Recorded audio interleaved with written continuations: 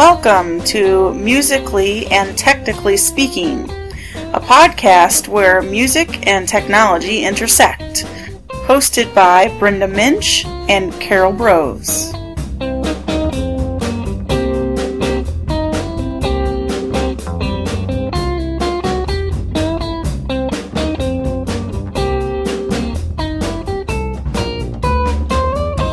Today's podcast is in anticipation of learning as we prepare to attend the IMEA Conference for Music Educators.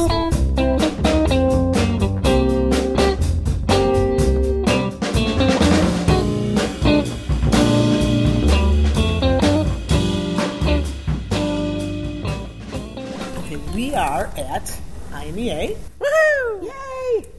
All three of us. Yes, in person. It never happens. This is like, this is the one time we met, like, was it last year the first time we all got together and, saw each other? First time I met either of you in person.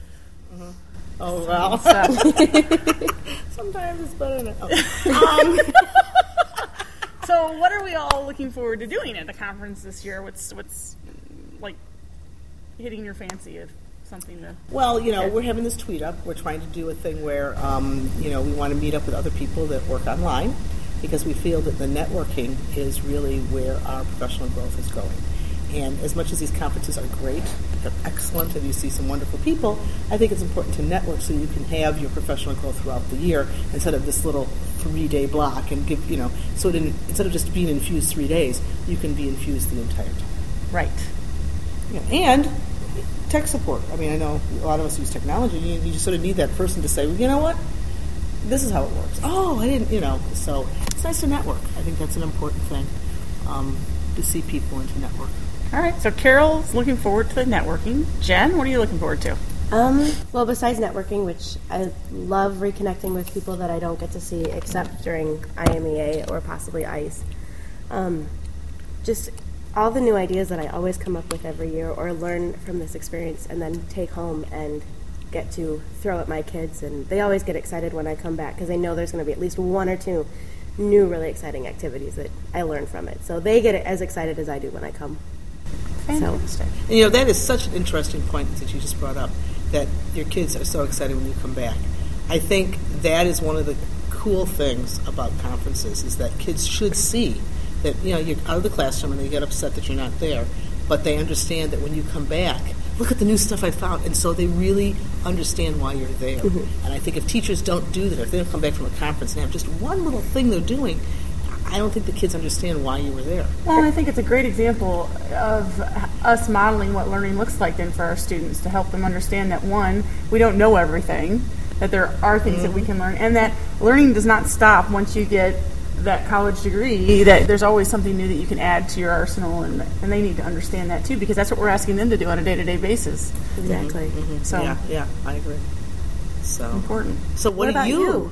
Well, I have to say I'm kind of looking forward to the networking a little bit, and which is strange for me because I have to admit, early in my teaching career, that was the thing that I most got worried about coming to conference, was that I would have nobody to talk to.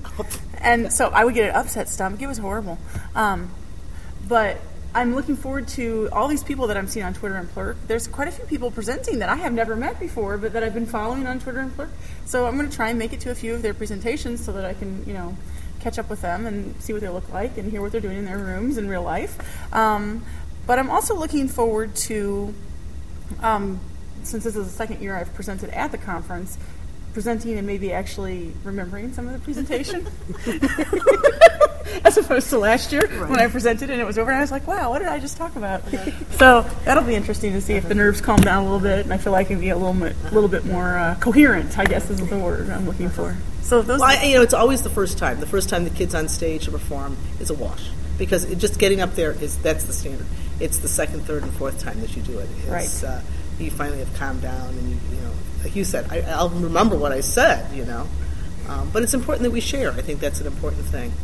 And whether you're presenting or not, I think connecting with people and connecting with teachers and connecting with like minds. Because I don't know about you, I'm the only music teacher in my district.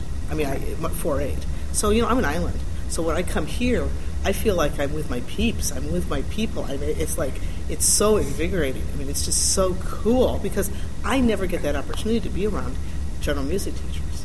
And I find that it reinvigorates for me the music vocabulary, because when you're talking with the regular ed teachers, I tend to, I don't use words like dynamics and tempo. I talk about how fast we're going and how loud it is.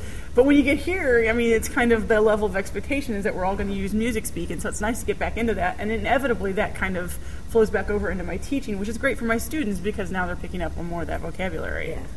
And finally, my favorite thing, and I hope we do it today, is when we all sing the Star Spangled Banner. We did it was it last year or the year, 2 years ago? Yeah, we did it last We year. did it I think last they do year. it every year, don't they? Yeah. It is so cool to be in a room of 400 to 500 musicians and singing the Star Spangled Banner. It really is. Maybe we ought to turn the recorder on. That's what I was Seriously, thinking. record a piece of it. Because I know we can't know. post the whole thing, but... I think I think they should definitely hear what it sounds like when you have 400 or 500 music educators in a And room it's not singing practice. together. It's just, No. we No, get a yeah, starting no pitch practice. and off we go. And exactly, and you hear all the different harmonies and And people yes. just start singing. It's an amazing thing. it is amazing. It really is. We got to think about that. We ought to try and do that. Yeah. I Okay. got my recorder. All right. We'll do it. Yeah, it'll be handier recording than my Well, laptop. I want to do one more of these after, if we can After we've squeeze- seen a few things? Yes, after we've seen a few things. Kind of see what we've learned so far and what right. we've. Maybe Saturday morning sometime? Yeah, we Yeah. can. Okay, great. Yay! Yay! We're here.